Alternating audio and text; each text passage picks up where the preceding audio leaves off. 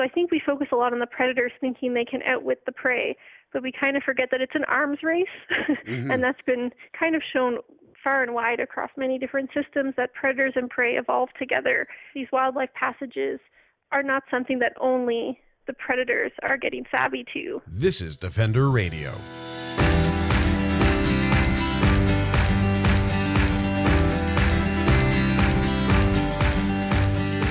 Michael Howie, and this is Defender Radio, the podcast for wildlife advocates and animal lovers, brought to you by the Fur Bearers. Wildlife corridors are a great idea. They connect habitats and ecosystems, allowing animals of all types to safely get across roads. As over 20,000 animals are killed, 570 motorists injured, and $700,000 spent for cleanup of animal vehicle collisions in BC annually, according to wildlifecollisions.ca, these corridors are also a wise investment. They come in many shapes and sizes, but generally are under or above ground passages that allow for safe passage where humans traveling at high speeds represent a risk. Questions about the efficacy of these corridors are being answered with ongoing research, but one that jumped out at me was the question of how a wildlife corridor impacts predator-prey relationships. There's a logic to the concern. If a predator figures out that their prey are routinely using a narrow, easy-to-ambush tunnel, they may be able to outwit and negatively impact prey populations. Of course, the best way to find an answer is to ask a question, and that's what April Martinic did.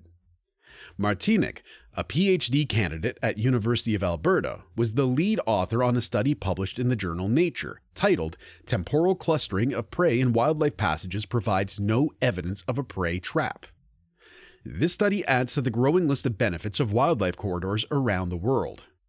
To explain why wildlife corridors are great, the lengthy process of reviewing tens of thousands of images from trail cams, and what insights about predators, prey, and their relationship she learned, April Martinic joined Defender Radio. Want to show the world your love for wildlife? Check out animalstone.com, a family-owned business that hand-makes animal-inspired jewelry. Available in multiple, ethically sourced metals, the charms, necklaces, bracelets, and cufflinks showcase the personality of each animal. The best part is that through their wildlife communities and ambassador programs, contributions are made to organizations making a real difference in the lives of animals. I really can't say enough about the people behind this company and their mission. To find out more and pick out a gift for a loved one, or yourself because #selfcare, visit animalstone.com and use promo code DEFENDERRADIO to get 10% off your order. That's animalstone.com and promo code DEFENDERRADIO. I thought the real genuine spot to start is let's talk about why we have conversations about wildlife corridors.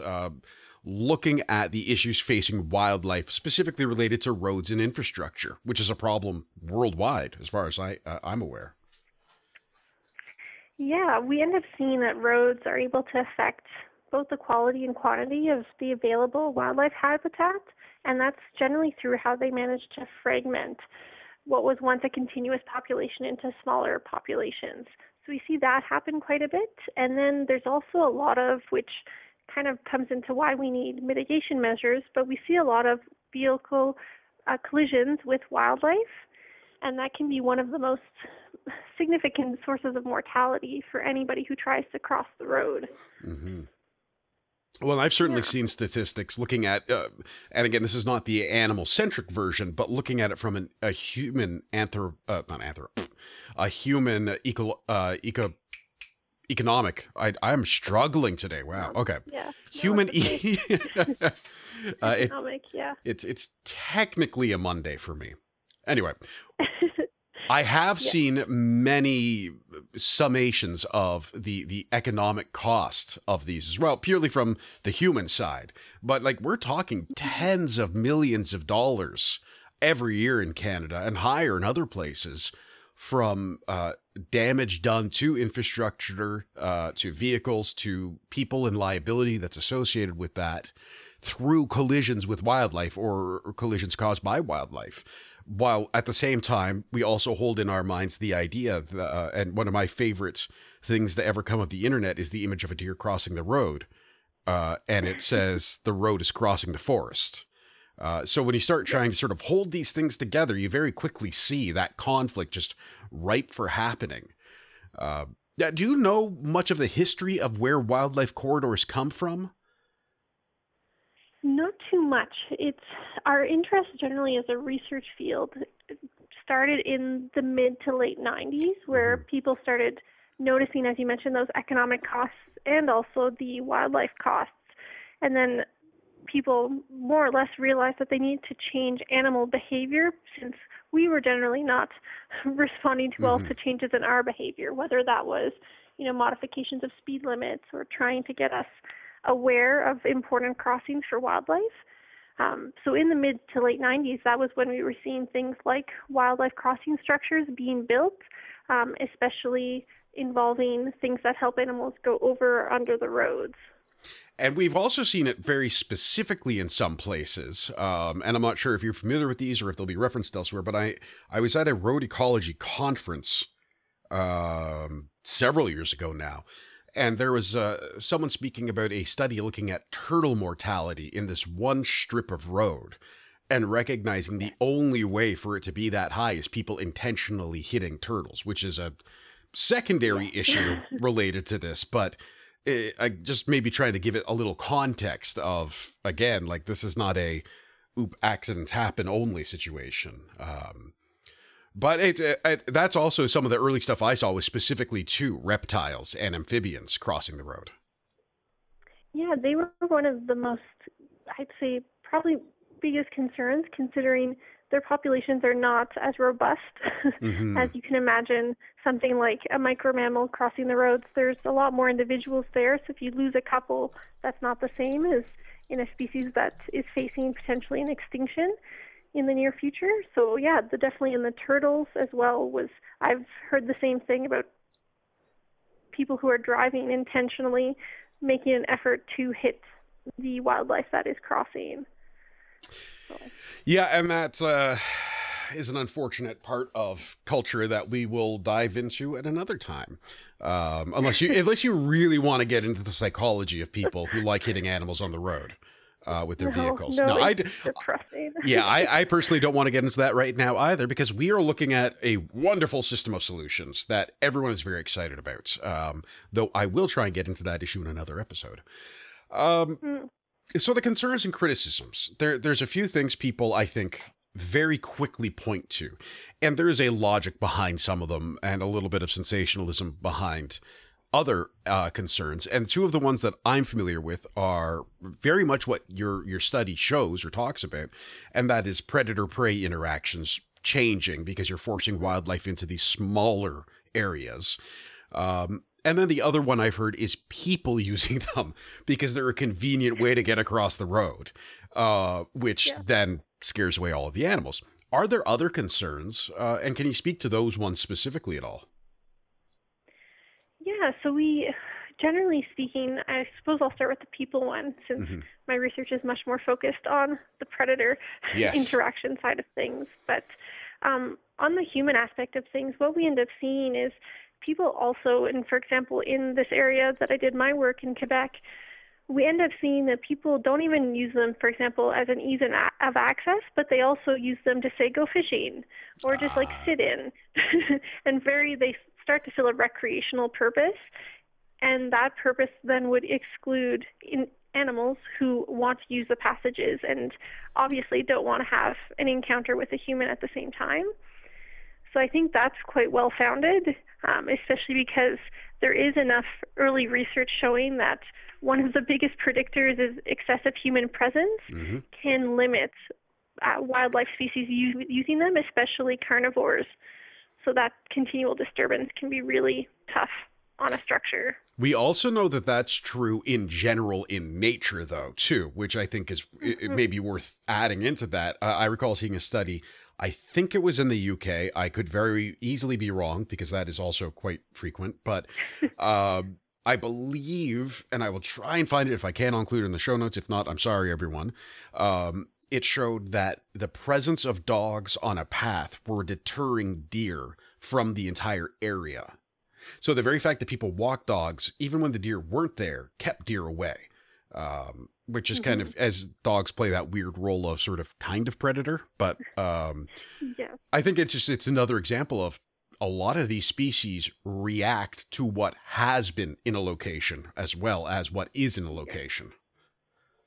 Yes, no, that's very true, that it doesn't need to be a constant presence, but just the ability to, say, smell an animal that has been through, and if that animal, for you, could be a possible predator, that could potentially change how you use the passage or your behavior in and around that area. Mm-hmm. Okay, and let's talk about the predator portion, unless there's other ones that you wanted to bring up as well. No, I think the human presence is probably the most salient one, especially right now, considering everyone's outside enjoying the wildlife, Yep. enjoying parks. It's important to think about, how to stay on trails and stuff like that. So Yes, definitely. Okay, and let's talk about the prey, the sort of the ultimate response of the study, and frankly, something that's very, very important in terms of Canada and the world moving forward with these structures.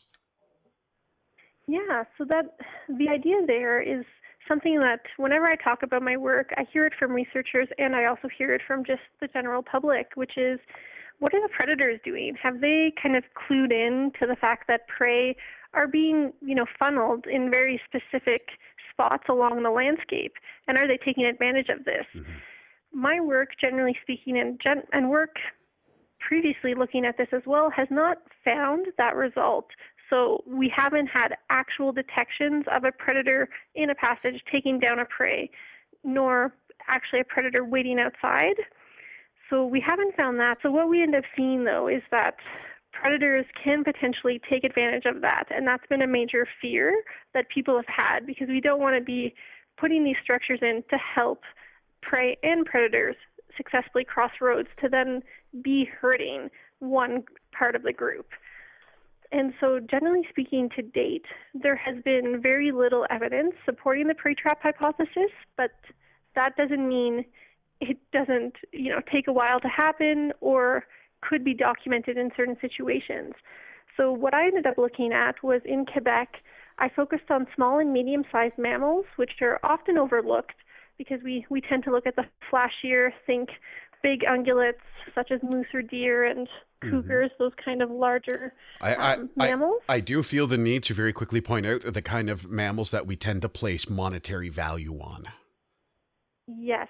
No, exactly. And they are also animals that can have quite visual impacts. If to say they hit your car, yes. you see it on your car and you potentially could die yourself. So there is a big concern with those animals, but then we do have a lot of problems that can occur if you, say, hit a porcupine.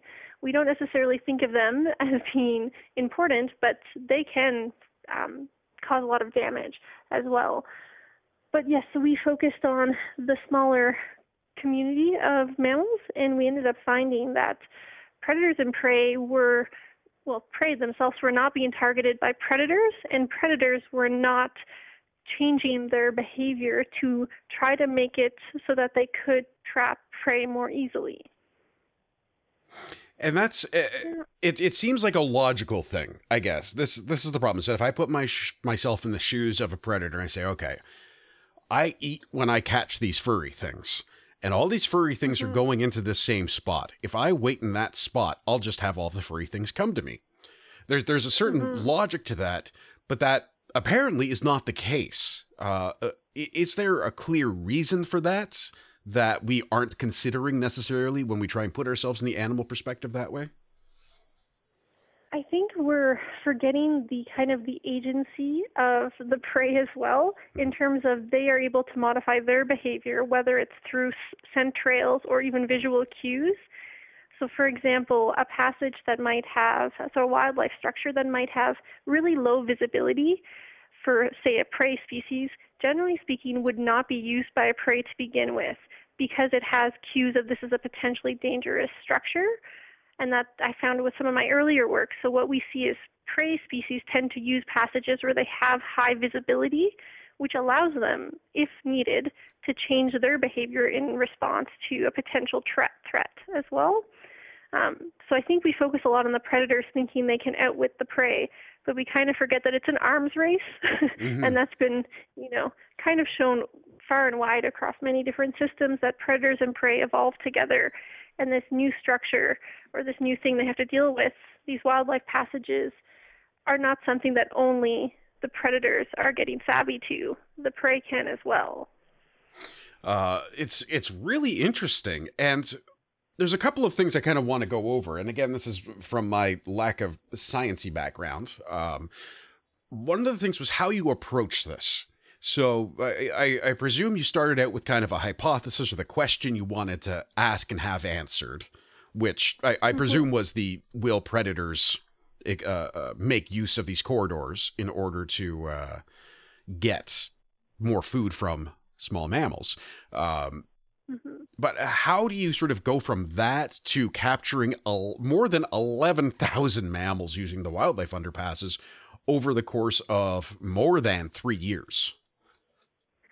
Yeah, so kind of as you said, the first thing we did was just ask, do we see any evidence of predators catching prey? Like, do we have any single photograph showing this? Because that would be support towards this hypothesis. And after the 11,000 is just the sequences. So I had to go through over 230,000 photos. Jeez. So a lot of photos. Yeah. And we found no evidence of a single mammal predator targeting and catching a prey species at all. So then we had to kind of refine our hypothesis. It was no longer, do we see this happening? Because the answer was no. And that is consistent with almost every study. We have no photographic evidence of this. So the follow-up was, okay, well, what might indicate that predators are targeting prey, but potentially catching them outside of the passages where we don't have cameras? And that led us to look at whether or not predators were using the passages more after a prey had gone through, and if the time for a predator to run into that passage was shorter than by chance. So we had two different questions there. And by looking at even more pictures, you found the answers. Yes, it took a while going through all the photos, but yes, we had to kind of break that down quite a bit to get to it. How do you and I'm again, as someone who has never had to sit and look at more than I'd say 100 pictures at any given time in my life, how do you do that work? Is it just a process of open, make a note, close, and over and over and over? It involves a lot of screens. So you can imagine I have my laptop with a couple bigger screens around me, so I can have within one passage all the cameras open at once. That's cool. And then I go through each one sequentially as we go through time. So if I start in September, all cameras have to be set to September, and then I work forward through that month. And then every time I see a predator or prey, you have to take that note, enter it into a new database, and kind of pluck along that way. So it's a very, very slow process, but you end up doing a lot of it that way. It's really interesting. And it's one of these things where it sounds tedious, but I got to think the end is like once you're punching in the numbers and starting to review the data, there's got to be an excitement behind it too. Yeah, and I'd say honestly one of the things that kind of makes the analysis or just the collection and going through the photos part of it really engaging, even though there is so many photos of, say, snow with nothing happening. It's snowing. Which activates motion cameras. Exactly, which is, you get a ton of photos of watching the temperatures change and stuff, but what ends up for me being something that's really engaging is you see funny or cute things happen, and that really brings you back into, like, these are animals exploring their environment, doing what we might consider silly things, and we just happen to catch it on camera, which keeps you quite engaged as well. That's funny. Yeah, I think one of the images used by CBC in their coverage, they did a good article on this, looks like a little squirrel or chipmunk running through. Yeah, it's a red squirrel. Yeah. And I mean, you got to admire some of the personalities and stuff too that you deal with. I had a trail cam set up trying to find out who had been eating something in a garden.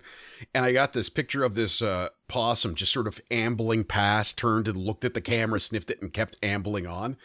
And that was one of my favorite things from that week that happened.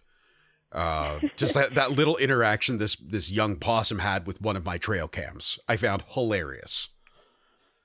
Yeah, no, you get stuff like that. And for me, I enjoy the porcupines the most because they spend a lot of time just sitting in front of the camera, playing with something like a piece of wood, and you're like, how do you survive in nature? All you do is sit for 2 hours playing with a stick. Like, what are you doing? So stuff like that's very cute, where you just have to wonder, is this how they spend all their time, or is this a break from, living in the wild? Yeah. One of the other questions I had was about the actual ecology of these. So we've seen a lot of them above ground. I know Parks Canada has a couple that are above ground, and they've been made to mimic the landscape around them. And I actually recently saw a news article. Again, I'll look for it, but I can't remember where it was from, top of my head, where a community said, we built this wildlife overpass, but you keep clear cutting around it. So none of the animals are using it. What's the importance of the connectivity in that way, of having the ecosystem not just connected by concrete, but truly grow across a corridor? Well, the idea behind that is very few species will be comfortable moving through an open area, but some will, and you will therefore have a passage that is targeting potentially species that are more resilient to, say, having a verge that's been cleared. So that's the area between the edge of the highway and the forest. Yes, a clear verge, some species and some like that are not adverse to being out in the open, they will gladly walk through that. But a lot of species that could potentially be targeted by, say, avian predators or even predators that are terrestrial might be less likely to walk through it. So you're essentially adding a structure but not helping the connectivity between the two sides. And that could mean not necessarily, because the verge is important for allowing vehicles and people driving those vehicles to see oncoming animals if they're about to run along the road, but potentially for the areas where there is a passage, you could allow the vegetation to get closer and use guiding fencing, so exclusion fencing, to make sure animals are forced to either go across the road further away where the verge might be clear, and then or force them to use the passage itself. Yeah, and as I recall, I think it was my interview with Parks Canada on this. I may have been talking to someone else. They talked about having the access ramp back over the fence on the roadside, which is kind of cool. And it's just a build-up mound. So a deer, for example, could literally walk back over that fence, but would still have to, if they happen to somehow end up on the wrong side of it. It's just interesting sort of how there's solutions coming up as the need for these as we adapt to our need for these moving forward and with new information. And as part of that, do you think the research you've conducted will significantly alter the way these are planned or implemented, corridors that is? Or do you think this is simply evidence on the pro column of should we build a wildlife corridor here? So I think it allows at least evidence towards, yes, we can continue building these, so a bit of business as usual. But one thing that has come up for me a lot is the question of, should we be modifying these passages to exclude predators? Like, say, for example, put fencing that allows smaller animals through but doesn't allow the larger predators access. And this would suggest, this work would suggest that in this case, it doesn't seem like we have support for any modifications. It seems like predators and prey, especially the prey, are able to adjust their behavior and still use the passages in huge numbers without having a cost in terms of predation. So with that, the idea would be, very much business as usual, which is a good extra study, I suppose, that researchers or other managers can kind of point to when they're faced with this recurring question, because it definitely doesn't go away. It's always there.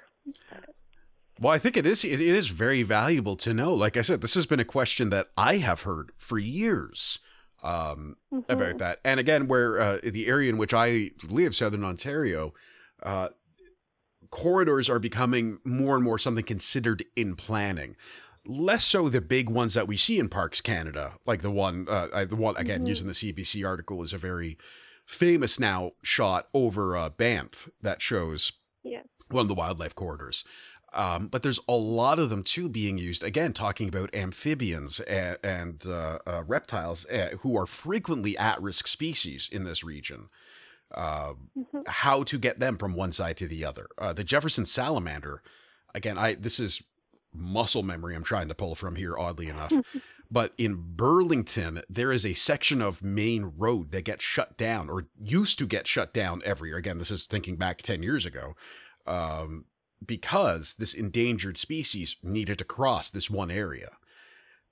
And now if we consider that kind of stuff as we're building roads and just say, hey, if we're crossing a potential habitat in our ecosystem, could we include some kind of corridor for the species that we've inventoried here? It could be a significant game changer, not just for the auto insurance and planning industries, but for wildlife and biodiversity right across Canada. Definitely. And I think it's harder sometimes for people to notice those changes, especially the biodiversity and just the species population numbers, because we don't necessarily have everyday contact with all the species that are affected by us driving across roads. But I mean, whenever I take a long drive, I notice all the animals that we see on the side of the road that have been hit. And those are things that we can potentially decrease those numbers significantly if we are able to adjust how we allow animals and help them get across the road. So. I was trying to think of a chicken joke, but I can't. That's fair. Now, for people who are interested in this kind of work, so you're listed as a, was it ecological behavior? Is that the specific field of study you're working on? I call it more road ecology. Road ecology, okay.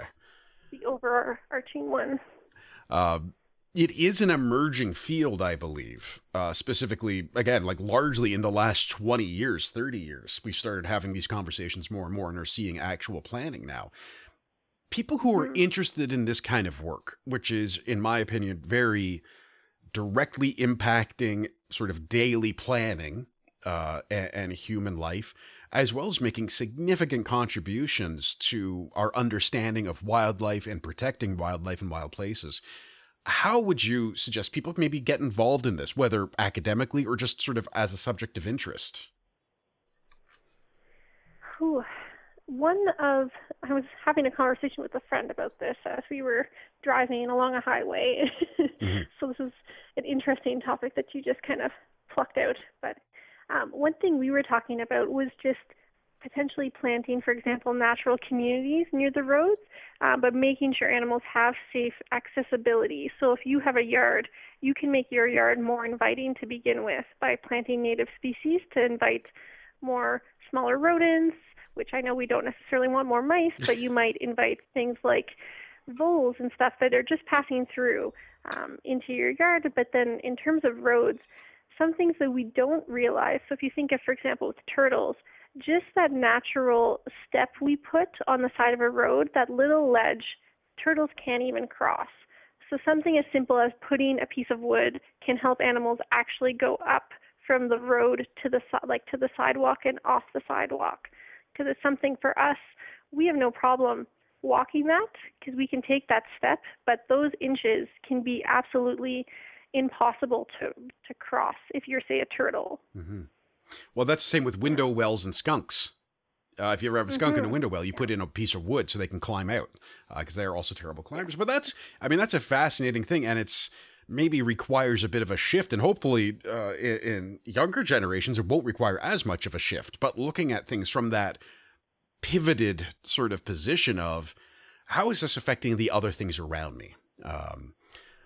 Nonetheless, I think it's very interesting, and definitely looking forward to more on this kind of information. Have you received significant interest from others over this one?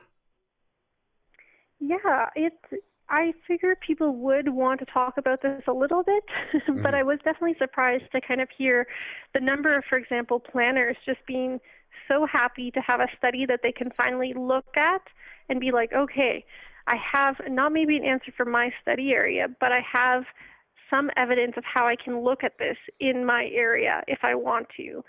So that was quite nice to see that people are interested, and also people from the public just being like, hey, this seems so obvious. Why wouldn't predators just figure it out? And then having that conversation of, yeah, but then what about the prey? They can also figure it out too and make their own decisions. Links to April's study and coverage of it are available in this week's show notes and at thefurbearers.com. I want to thank April for sharing her time and all her hard work.